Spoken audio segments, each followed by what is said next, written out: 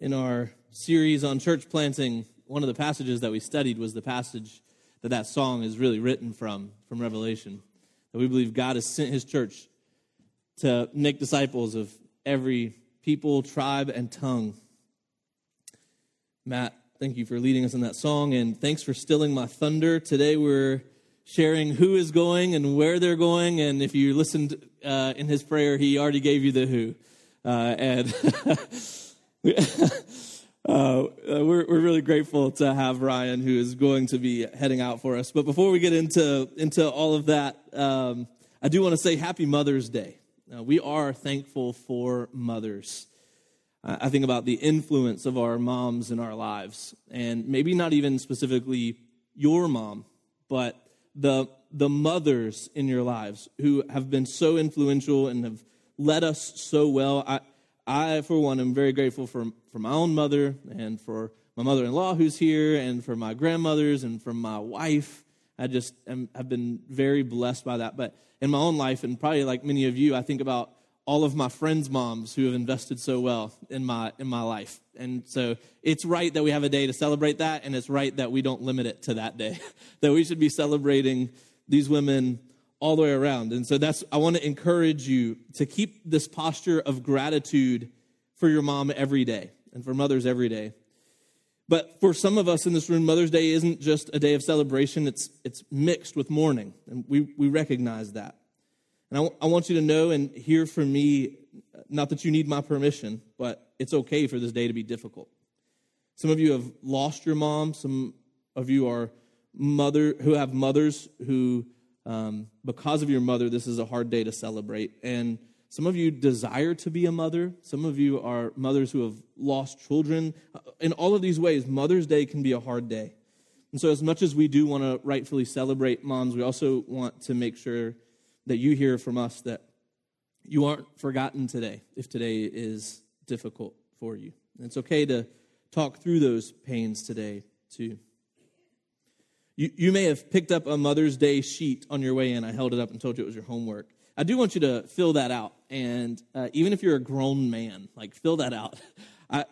Maybe you've got a couple to fill out. But one of the best ways we can celebrate our moms today is just by affirming who they are and what they've done in our lives. And that is maybe a silly way to do that on that little half sheet that we've provided. But, man, silly beats nothing. So if you don't have one, grab one on your way out and fill one of those in and just hand that off to your mom. We do want to give love to the women in our lives today. And some of you have bought gifts for your mom today to give today. Maybe some of you already handed those off and exchanged those gifts. I love the stories of people who make it big financially and buy their family stuff. Like you hear about guys who, we just had the NFL draft, guys who get drafted and go buy their moms houses or buy their moms nice cars. And I apologize to my mom who will not have that happen for her. So sorry, Mom. But it's hard to imagine. I mean, think about how awesome it would be to have your son gift you like a Lamborghini or, a Rolls Royce. Just see some mom flying around in her Lambo. That'd be sweet. It's hard to imagine people spending even $1 million on a car. You think about some of those Lamborghinis, some of those Rolls Royces. I mean, it's wild to see how much people will spend on cars.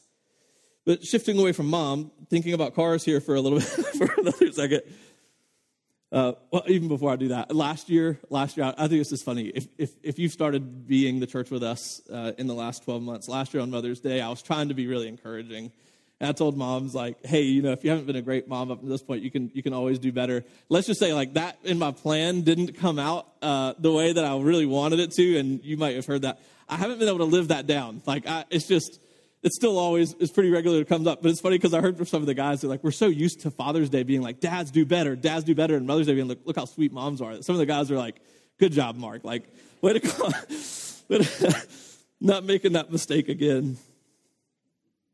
When you buy $1 million car, though, for your mom or for yourself, you have a choice to make, right? With your $1 million car, are you going to park it and think of it as a trophy for people to come see, which is really cool. If you've ever been to a car museum or someone who has a collection, it's pretty awesome to go see someone's trophy collection of their cars. You can park this $1 million car, or you can drive it.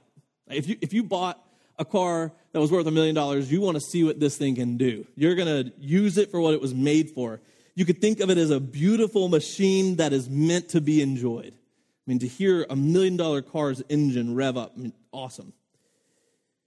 Really, it doesn't matter what your choice is. Different guys choose different things, but you know the car was made for a purpose. That the purpose of a car, it's got tires, it's got an engine in it, it's got a steering wheel. It's like someone made for this to be more than just looked at. They made it so that it could be driven. And whatever a guy decides, that's fine. Or a girl decides how they're going to use their $1 million car, it's fine. But the choice is similar to how the church gets to make their choice. Does the church park it or drive it? We've got this really amazing thing that God has given us in the church. And it's possible to see church as a Sunday morning event that is similar to a trophy, where we worship God and enjoy each other's company, and then church gets left there until next time, right? You just visit it. You come see your collection and move on. I think that's parking the church. It's comfortable, it's easy, it's lights on, it's lights off. Or you can see the church as something that's meant to be driven. Hit the gas pedal, feel the power, right? When we think about the church gathering on Sundays in this driven mindset, it's not just to turn the lights on, turn the lights off. It's to be sent out and to do the work of ministry, of making disciples, and doing it with urgency. The nice thing about parking a car is that it takes a lot less work. If you park your car, there's way less maintenance to do to keep the car okay, right? You protect the value of the car to park it. There's a lot of risk and cost associated with driving a car. You've got oil changes, you've got brake work, you've got tires, you've got body damage, you've got car washes. And there's a lot of risk and cost associated with the church being sent to. A sent church won't look shiny and polished and like we have it all together. A sent church will feel persecution. A sent church will invest their time and money in making strangers into neighbors, into family. This is the process of hospitality, right? That what hospitality is taking people we don't know and saying, hey, someday you're going to be family. Hospitality is costly. A sent church will go. A sent church will go individually and also together, which means the heartache of losing proximity to people we love. That's hard. It's hard to lose people that you love and to lose them to distance. One of my brothers a couple years ago moved to New Jersey, and my whole family has lived in North Carolina like our whole lives. And I was like, New Jersey, what are you doing? Like, for 100 reasons. New Jersey, what are you doing? And then recently, one of my other brothers moved to Colorado. We were like, Colorado, what are you doing? And legitimately, it's hard. Many of you probably have family who lives in other states and other areas. It's hard not to see your family often. My nephews and nieces, my children love them. They love their cousins. It's hard to lose the proximity, to be able to see them often. Where a car owner, though, gets a choice to park or drive their $1 million car, the church really has no choice in this matter. The church must drive. The church must be sent. It's as simple as one passage, Matthew 28. Before you longtime Christians sigh and roll your eyes because you know it's coming when we turn to Matthew 28, that we're preaching from the Great Commission today, just know I'm preaching this passage unapologetically. I do not care if you get tired of the Great Commission. I hope that every time we open up to Matthew 28, there is a fresh sense of excitement as we see our commission to follow after Christ, to make disciples. We could probably preach this text like once a month, and it wouldn't be enough. We need to be reminded often and with force that we are sent. And that's what Scripture does. So turn with me there. Matthew 28, we're going to look at verse 18. Matthew 28, verse 18. Some of you may not even need to turn here. You have this memorized, so let's enjoy this scripture together. This is what God's word says. And Jesus came and said to them, all authority in heaven and on earth has been given to me. Go therefore and make disciples of all nations, baptizing them in the name of the Father and of the Son and of the Holy Spirit, teaching them to observe all that I have commanded you. And behold, I'm with you always to the end of the age. As Jesus was sent into this world, so are you sent. Jesus reminds us that he has all authority. It's how he starts this in verse 18. He came to them, these disciples, and he said, look, all authority has been given to me. All that's in heaven and all that's on earth. No power in heaven or on earth could overrule or supersede his command and his authority to go and make disciples. The first call of the Great Commission is to go and make disciples. To go make disciples. Jesus says, all authority has been given to me to what? To tell you to go make disciples. Go make disciples. But what is disciple making? Briefly, disciple making is proclaiming the worth of Jesus. We could dive into this a lot. People write books and books and books, and we preach every week on disciple making. But basically, it's proclaiming the great worth of Christ to a lost world that we're evangelizing. We're saying, look how beautiful he is. Surrender. Believe. Here he is, the beautiful Jesus. And we proclaim the worth of Jesus to other believers. Look, there's sin in your life. It's not worth it. Look at the worth of Jesus. Look, the Bible is worth studying because it shows us the worth of Jesus. Look, memorize Scripture because the more you store it in your heart, the more you'll enjoy the worth of Jesus.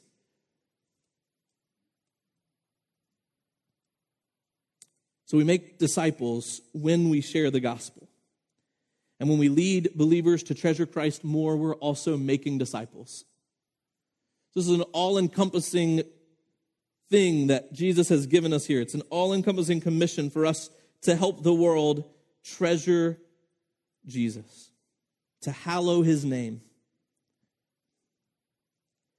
When we say we want to be at Provision Church, a Christ-centered community driven by the joy of the gospel to make disciples who make disciples, we mean we want to be evangelists. We also mean we want to be mentors for young believers and just for other believers, that we want to say, come along with me as I follow and treasure Jesus. But you can't make disciples without movement. Go make disciples. Go make disciples. There's no disciple making sitting still. You are sent into the world, into your job, into your family, into your school.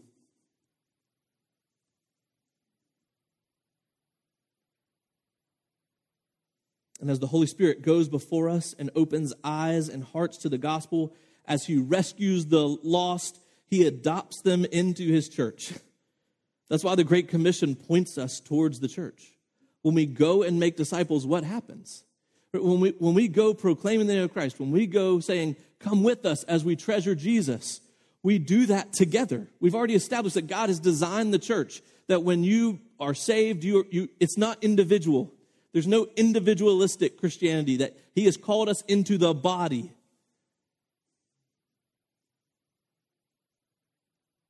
We baptize and teach. That's the call. Go make disciples. Go baptize and teach, baptizing them in the name of the Father and of the Son and of the Holy Spirit, teaching them to observe all that I have commanded you. These are the activities of the local church. He's calling here in the Great Commission to go be the church.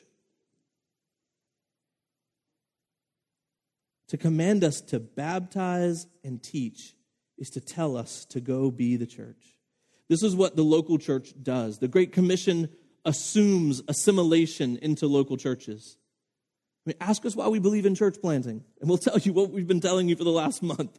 Because we love Jesus, because we love his church, and because we want to be obedient to his commands.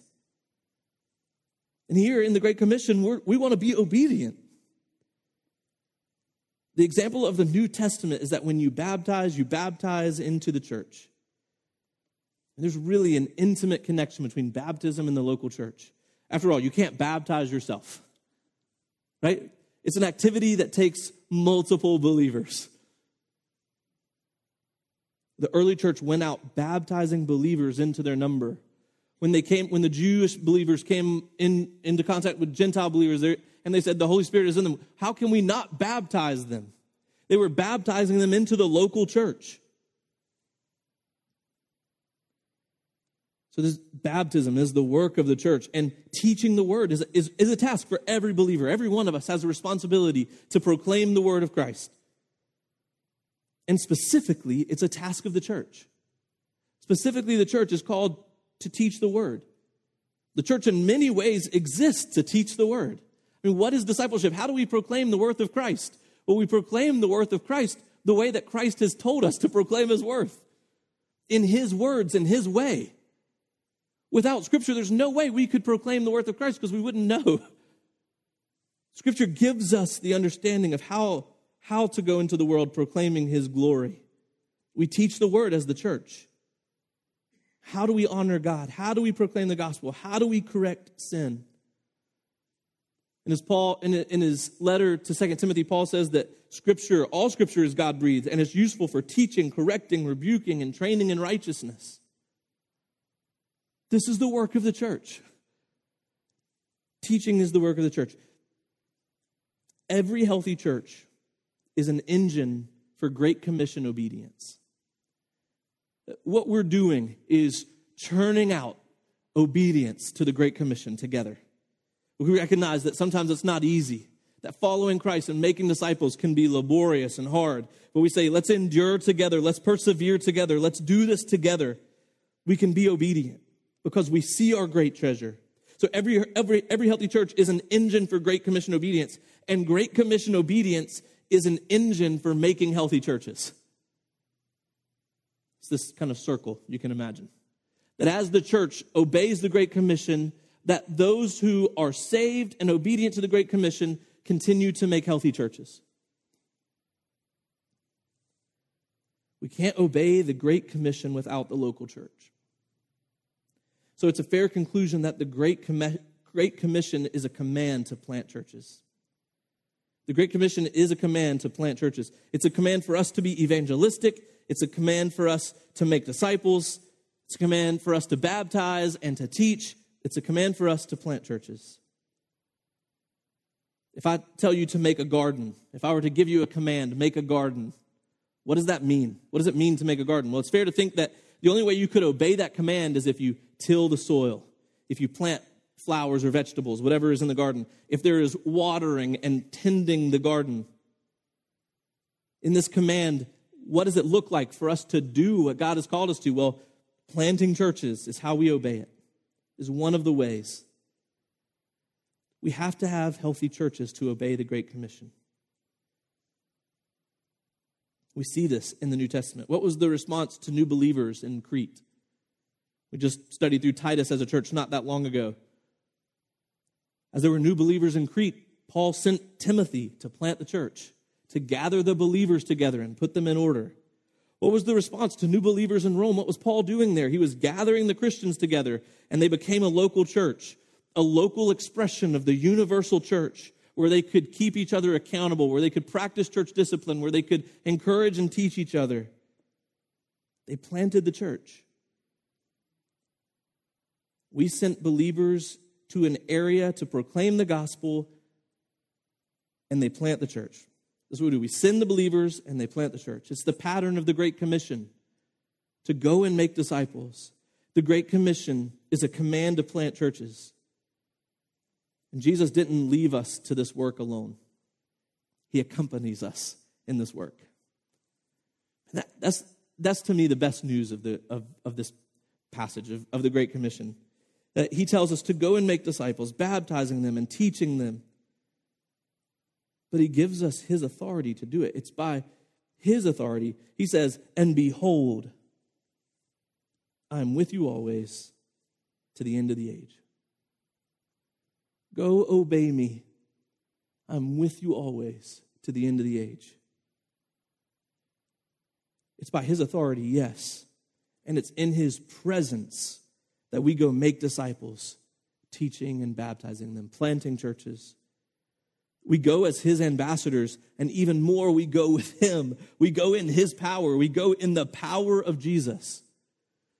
So we go make disciples. We go be the church, and we go in the power of Jesus, in the presence of Jesus, which makes perfect sense. Doesn't it make perfect sense? I mean, after all, who builds the church? Who said he would build the church? Jesus said he was going to build his church. He doesn't need us to build his church. He chooses us. He allows us. He gives us the opportunity to participate in his work of building the church. So why would we not go in the power of Jesus? Trying to make disciples outside of the power of Jesus is useless and a waste of time. It's only when we depend on the Holy Spirit, depend on the work of Christ in our lives, that we can be obedient to his commission to us to make disciples, to go. If Jesus is building his church, then our investment in making disciples is the best investment we can make with our lives. The work of building the church has been guaranteed, and not by your effort or knowledge or skill. It's been guaranteed by the Word of God.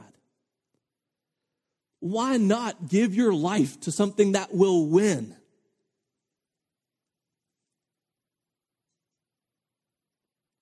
Church planting, then, is also one of the best investments we can make as a church, as we send out disciple makers.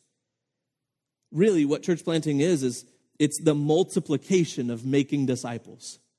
That if we believe God's put Provision Church here to make disciples, that when we set up another church, when we say, hey, go here, that what we're saying is this is another location where we have people committed to making disciples.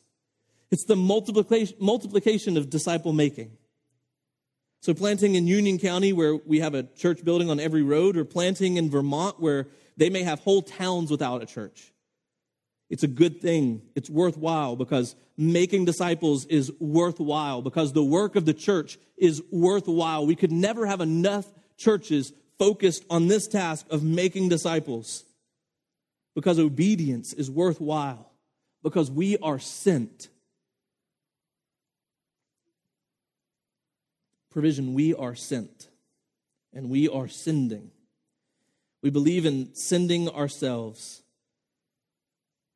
God has sent us, so we send ourselves. And today we're taking the next step in sending ourselves. God has blessed us in this context of a rural college area. What we've seen is the need for healthy churches in other rural college areas. We look back on just our history as a church. I mean, we've been around for about 3.5 years now, and God's goodness, his providence and kindness and generosity to us has just been something for us to marvel at. That we get to, so many times have we looked and pointed and said, man, God, you are so good to us. Like, thank you.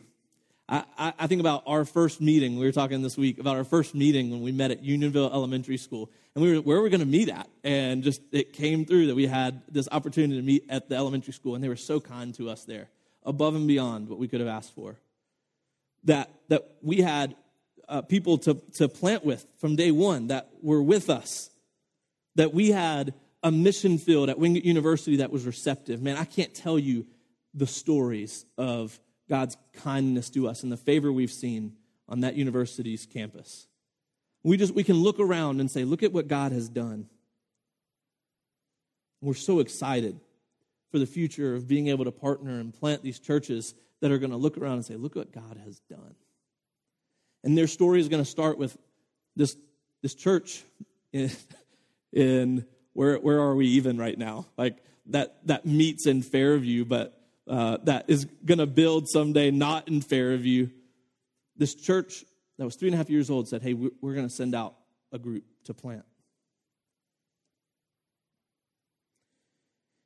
So we asked you to pray for our planter and our planting location in December in a members meeting. We said, hey, this is something we're aiming for, and we would like for you to be praying. And I really, really, really believe that God has made both of those pieces clear for us. That as we've prayed through this and sought wisdom and counsel, that both our planter and the location are just absolutely pieces that God put together. So I'm excited to announce that we'll be sending Ryan Smith and his family to Elon in 2023. So next year, we're excited to be sending them to Elon. It matches our vision and hope as a church that we might be able to reach other smaller rural campuses, both in our state and around the country and across the world. So Elon fits that mold, and I'm going to let Ryan share more about that. Before he does, we've talked a lot, him and I and our elders, about leaving well and sending well. Leaving well and sending well. So Ryan said, look, I want to leave well. It's really important to me that I leave well. And as a church, it should be really important to us that we send well. And what does it mean for Ryan to leave well? Well, we've been planning for the day when we might plant churches from early on. And that was part of our conversation with Ryan when I first brought him in. Ryan's title is College and Mobilization Pastor. And we weren't sure how all of this would play out, but we knew that if we were going to plant churches, we needed to be developing leaders. So a key piece of Ryan's title, mobilization, has been played out through our residency program. And church, I feel like I brag on this a lot. I don't know if you feel like I brag on this a lot, but I really, really, really love what God is doing in our residency program.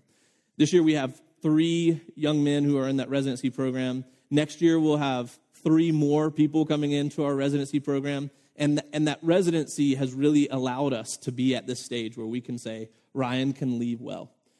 So Ryan has helped develop our college ministry. He'll share even a little more, I think, on that in a second. But right now we have 2 college residents and a family ministry resident.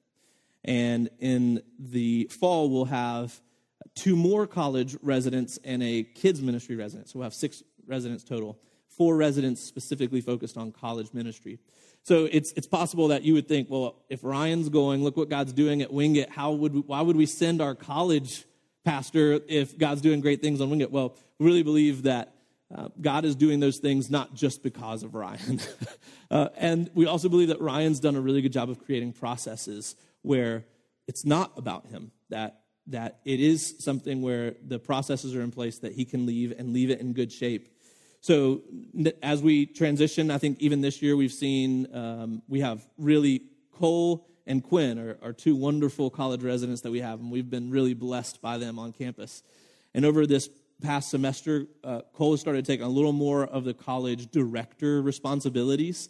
And so that's something that he'll take on even more now as Ryan transitions out. In the summer, Ryan will transition some out of college ministry, and that Cole will take a good bit of that leadership.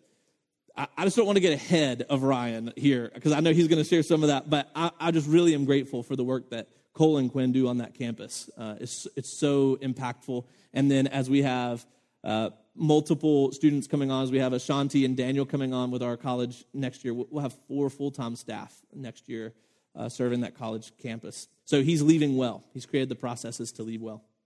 In church, we want to send well also.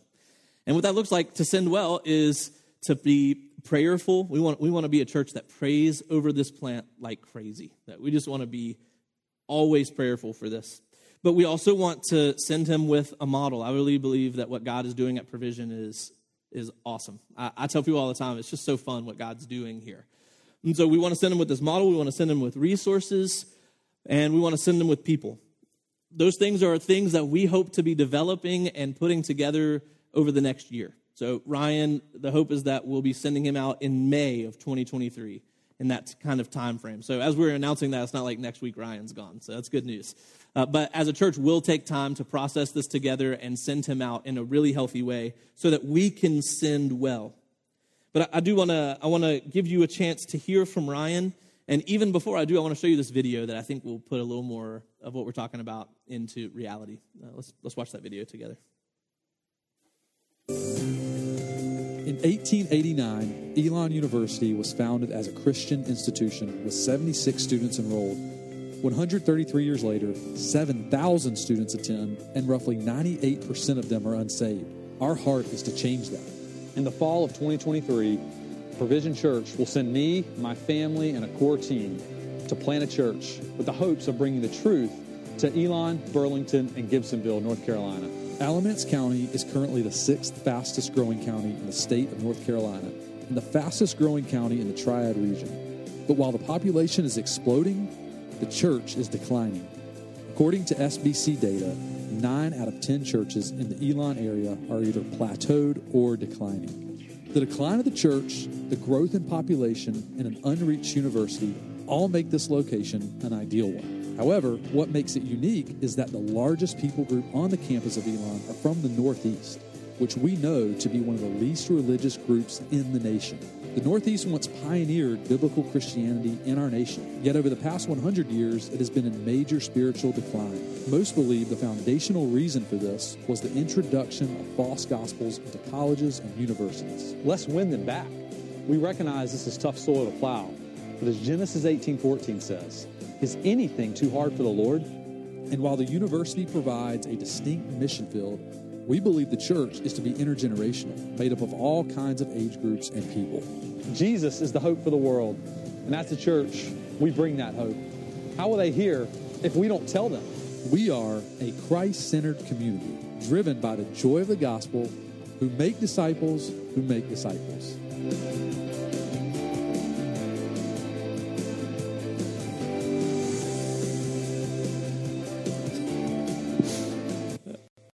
Nothing like watching yourself on video and coming up and talking after. Also, I haven't cried. The last, I think, 3 sermons I've preached, I haven't cried. So if I cry today, y'all cut me some slack. So in August 16th of 2020, I preached my first sermon here. And it was titled Defying the Odds. And it was in the middle of COVID. And we had a staff of 4 and staff of 4 and a few college students here.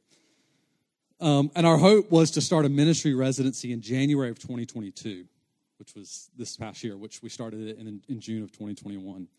So the odds were stacked against us as a church. And deep down, I would never have admitted this, but I wondered if it was going to work. I would have told you it was, but deep down there were moments of weakness, and I wondered, is this going to work, and what's going to happen in a couple of years here? But I was convinced of the vision and the mission, and this mission was really Mark's. Mark called me before I accepted the position to come here, talking about smaller, unreached private colleges in rural towns, as he mentioned. And in addition to that, we see it's not just about the colleges, as you saw in the video, it's about intergenerational ministry. It's about everybody in this room, from kids to seniors. And we see little of that as well, very, very little of that. Our heart from day one has been Romans 15:20, to pioneer unreached territory, as Paul did in Romans 15. Almost 2 years later, though, we have a college ministry that averaged close to 70 students this past year. I'm going to cry.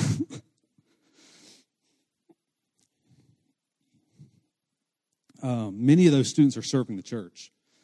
And by August of this year, as Mark mentioned, we'll have 10 staff members. I mean, just incredible what God is doing here. And it has been just humbling and amazing to be part of it. So I want to thank you, Provision. And I really mean that from the bottom of my heart. I told Mark this would be 10 minutes. This might go 20 minutes at this rate. You know, there were many people in this room and some people that aren't here today that were laying the groundwork well before I got here. And they were praying for what is currently happening.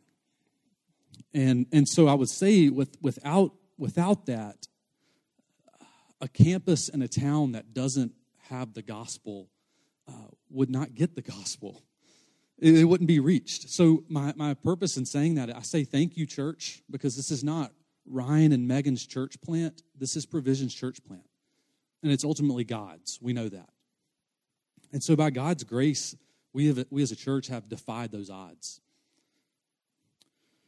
Mark mentioned Cole, and Cole is ready. I've been laboring with Cole for a few years now, and all the way back from Greensboro, and I love him dearly, and I'm thankful for him. And I think the greatest affirmation for my call to go was Cole's call to stay.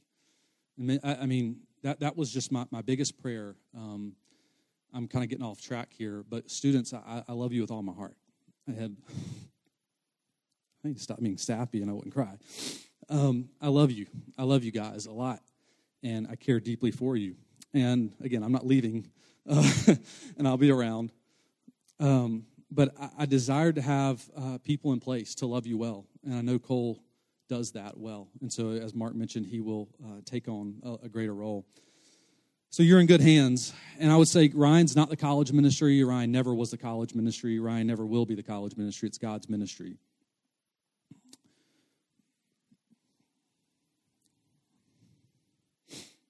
But for those students, I'm going to challenge you students that are here. It's time for you to step up, and it's time for you to lead well. We said all throughout Scripture, it's always next man up mentality. And I would say for those that are graduating next year, you got to get a job somewhere. So why not get it where God is doing something strategic for his mission? Maybe like Elon. I'll be honest, though, guys, and I'm serious here. Elon seems impossible. It doesn't seem possible. The question is, how in the world will we get young northern college students to be a part of a church with older southern non-college students? You saw that in the video, and I wish I could speak more to some of this, but they're, I guess, trusted missiologists, people that study missions, respectable missiologists that would argue and say that the Northeast is an unreached people group at this point. And on the campus of Elon University, roughly 40%, so the largest people group on their campus is from the North. And so easily 6,500 students, this is a campus of 7,000, easily 6,500 students on that campus don't know Jesus. And at this rate, they currently have no chance to know Jesus because no one's going to tell them. So we need a team. We need a team to go. The gospel is powerful and the gospel unites. We've seen that here. It's a blue-collar town with a university, and here we have it. Students in life groups, students serving in the church, you guys pouring into students. It's been amazing. It's been a blessing. My text on that day, August 16th of 2020, the first sermon, my text in August was 1 Samuel 14. And this was Jonathan and his armor bearer taking on an entire Philistine garrison. So it was two men taking on an entire army, which obviously seemed impossible. And in fact, there was no promise by the Lord that he was going to deliver them. They just felt that it was the right thing to do. It seemed impossible. And I love verse 6. Verse 6 in 1 Samuel chapter 14, Jonathan looks at his armor bearer and he says, "Perhaps the Lord will help us, for nothing can hinder the Lord. He can win a battle whether he has many warriors or only a few." I've always found that verse a little funny, the perhaps. There's no guarantee they'd even win. Perhaps God will help us. He can win a battle whether he has many warriors or only a few. So there's no guarantees. I'm not going to come up here and say we're going to reach Elon University. I can't promise that. God has given me no promise of that. But I guess my thought is perhaps God will fight for us there as he's fought for us here. I mean, we've seen numbers don't matter to God. They don't matter to God. I think of Gideon's army stripped down to 300 people in Judges chapter 7. And why is that? Why did God strip that army down? He wanted the odds so stacked against them that the victory would clearly be God's. So the odds are absolutely stacked against us. And I don't know what'll happen in a year or two. I have no idea. But as Genesis 18:14 says, is anything too hard for the Lord? So it's been said that risking for God is dangerous, but not risking is more dangerous. Risking for God, this is risky. Risking for God is dangerous, but not risking is even more dangerous. I would say the mission is worth it, church, and I found that to be true here. So we're praying for 5 families and a couple college students that are willing to go with us. So I'm asking you to pray. Again, you're going to hear more details as things go on. And I'm sure you're going to have some questions, and Mark's going to answer some of those. And we've got a prospectus that's more details when you leave in the lobby on the table. But church, I love you, and I'm thankful for you, and it's been a blessing serving with you, and I look forward to serving with you not even for another year, but many more years as we partner together in the future. So thank you. Thank you, Ryan. Yeah. Very excited about this possibility and what God's going to do. And I hope you are encouraged, like I'm encouraged when I hear Ryan talk about what he believes God's leading him towards at Elon. There's a couple things I wonder if you're wondering. I wonder if you're wondering, are we ready? Look, Mark, you just said we're like 3.5 years old. Are we ready? And I would say, yes, we're ready. One of the major, maybe the only major qualification of is your church ready to plant a church is, do you have a qualified leader? Do you have a qualified elder who can go and put things in order? And I think Ryan is that. And so we're not huge. Like we don't have a pool of 1,000 people to send from, and we're not perfect. We have a lot of things that we're still trying to get right, and we always will be. But we don't have to be huge or perfect to follow God in what he's doing to reach the lost. So we're really grateful that I think we can say we are ready. And you might say, but Mark, we don't even have a building. I mean, how are we going to plant a church if we don't even have a building for ourselves? And I would say, man, I have more to say to you on that. I won't say it all right now, but we are actively working for that building. I will say this won't affect any of the funding or timing. Like, this has nothing to do with slowing down or speeding up or resources for the building itself. So it's not one affecting the other. Yes, we can plant a church even as we meet in another church's facility. We're really grateful for that. And you might say, but Mark, you already said we're not a church of 1,000. What if this costs us too much in people? Like, can we spare the people? What if we lose too many people? Can we lose too many people? And I would say, no, we cannot lose too many people. And just from the place of trusting in God, I would say, look at the residency. Look at what God's doing in providing leadership there. But then as a church, we recognize that Elon is 2 hours away. So it may not be that all of you go. And I would imagine that not all of you will go. We're praying that even some of you would be willing. And we think that as many of you go, man, what a blessing for our church that we might be in the presence of people who would give up everything they currently have in this location to go serve God there. So we're not worried about losing too many. And then you might also ask, and this is just one of many. I think there's 100 questions you might have. We would be glad to answer all of them. You might say, but Mark, how will this work financially? There's a lot of questions that are kind of on that detail line that we don't have answers for yet. It's just part of the process. So part of the process right now is we told you guys in December, hey, please be praying for these things. Well, now we're just updating you. We think God's given us answers here, and we think this is an accurate timeline for how we could send. There's still a lot of questions that we're answering and researching, and our state Baptist convention is very helpful in all of those things, and so are those who have gone before us in church planting. But we don't have all the answers for that, but we do believe that God will provide. Here's what I want to do for a few minutes. It's 11:03. We normally try to get you guys out of here at 11:15. So right now I'm like debating in my mind where we go with this, but I think this is right. I think let's do this and we'll spend our time here. We do something here that I've started lovingly calling awkward prayer circles. And we were joking before the service that we should just start calling it the APCs. Like we're gonna get together and do our APCs here.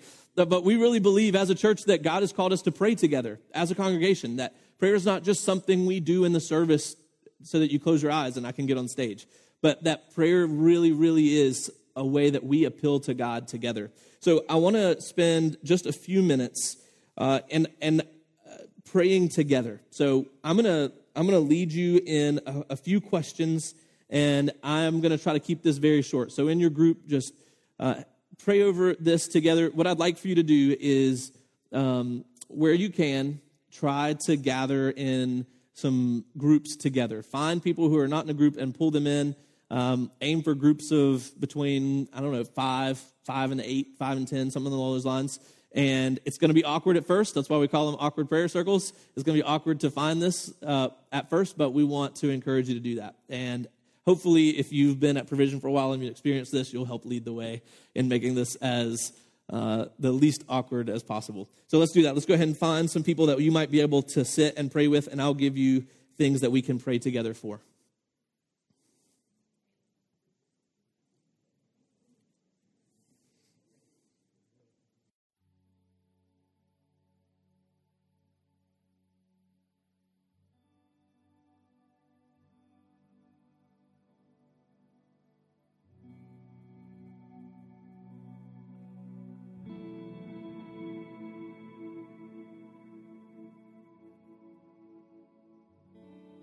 to pray with me about is for the location. Ask God to move in Burlington, Elon, and Gibsonville. Those are kind of the three areas that are right here at Elon University that we believe God will send us into to make disciples. So ask that God would go before us, that he would already, even today, begin working in the lives of people in those areas. Would you do that with me? Would you pray that God would move in Burlington, Elon, and Gibsonville? Someone in your group, just volunteer and pray out loud for the whole group.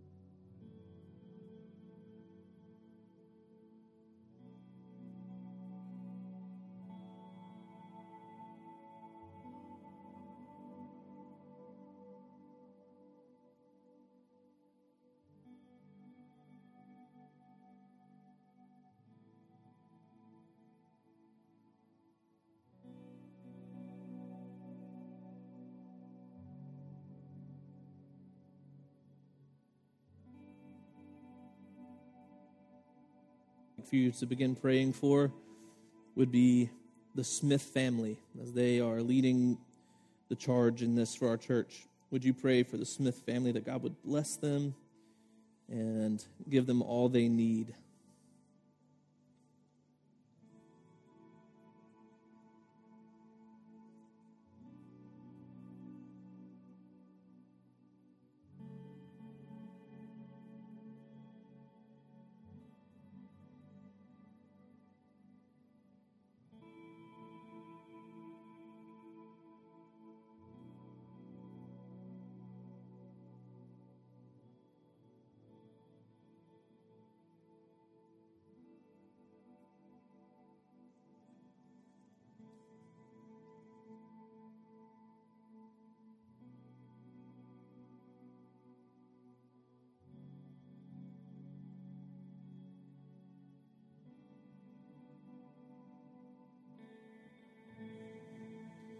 The last thing I'd like to ask you to be praying for would be for God to call out a core team.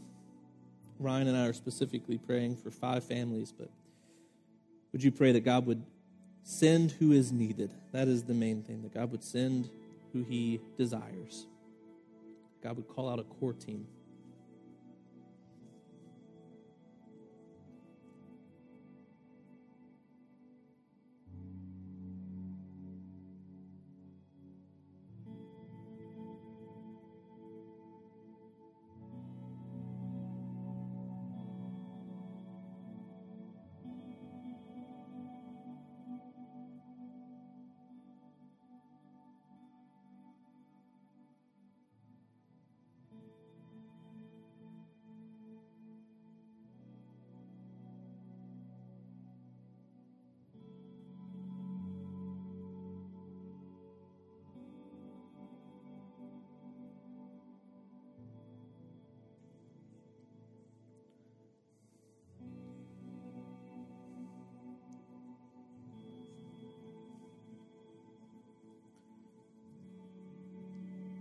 Father, I know that there's no square inch of this earth that you are not Lord over.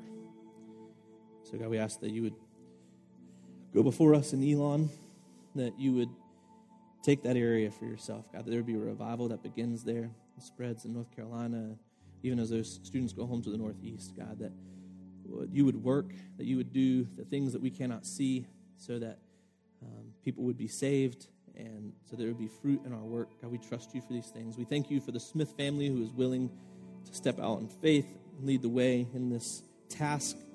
God, you give them much joy in their preparation and in their going. God, we ask that they wouldn't go alone. God, we ask for a core team that would come out of our church.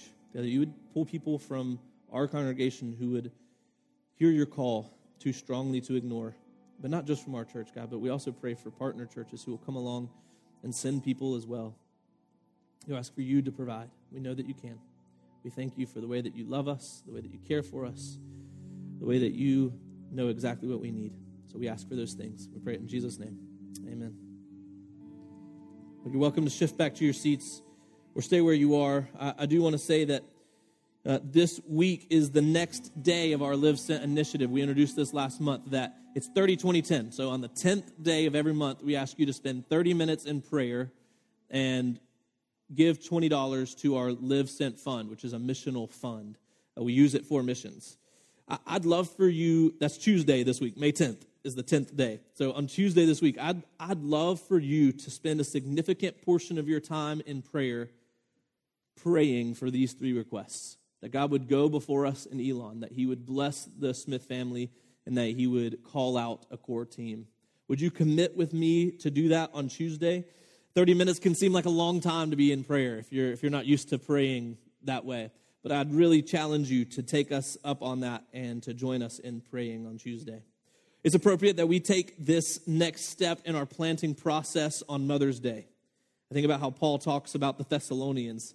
He tells them, we were gentle among you like a nursing mother taking care of her own children. I think it's right for us to, on Mother's Day, think about how churches, healthy churches, mother other churches. Like we will have a child church to care for soon, that we will love and take care of and nurture, and who will then also love and take care of and nurture us in return. He says, I was like a nursing mother taking care of her own children. So being affectionately desirous of you, we were ready to share with you not only the gospel of God, but also our own selves, because you'd become very dear to us. This is what happens when we love each other in the unity of the gospel. We become dear to each other. And we're going to send them out as an autonomous church, but we're going to stay connected. We're going to work together. We're going to be partners in the gospel. And if you're here and you don't know Jesus and you're like, why are you talking about church planting? What do you mean you're going to leave this, like where you live, to go plant another church? Like that seems crazy. It is, but it's not as crazy as what Jesus did for us to give us life. I just want you to know, if you're here and you're not a Christian, or if you're like, I don't understand church planting, or I don't understand your church, this is what makes it all true for us. This is why we do what we do, is because we were dead in our sin. We had a future of death ahead of us. We call that hell. And Jesus loved us enough to step down from heaven, to take our place on the cross, to take our consequences on his shoulder, and to give us life. He defeated death when he rose from the grave. And because of what he did, he said, you don't have to do the work. Believe. That our salvation is not a salvation of works or achievement or effort. It's a salvation by grace through faith. That we get to receive what Christ has done. We think this gift is too incredible for us. And so, God, we say to God, we want to follow you. Whatever you say, whatever you ask. That's why we're doing this. That's why we're planting a church, because we say, God, whatever you say, whatever you ask. And I wonder if you've been living apart from God and knowing you need saving, and if maybe today is the day you say, God, whatever you say, whatever you ask. Maybe today is the day that you give your life to Christ, that you believe that it was because of his death and resurrection that you could be saved. We're going to sing together. We're going to sing another song worshiping our King and our Savior. And I'm going to be at the back. And I would say if you want to ask questions about following after Christ, doing whatever he says, whatever he asks, being obedient, I'd love to talk with you. Would you stand with me now? Let's keep singing and worshiping.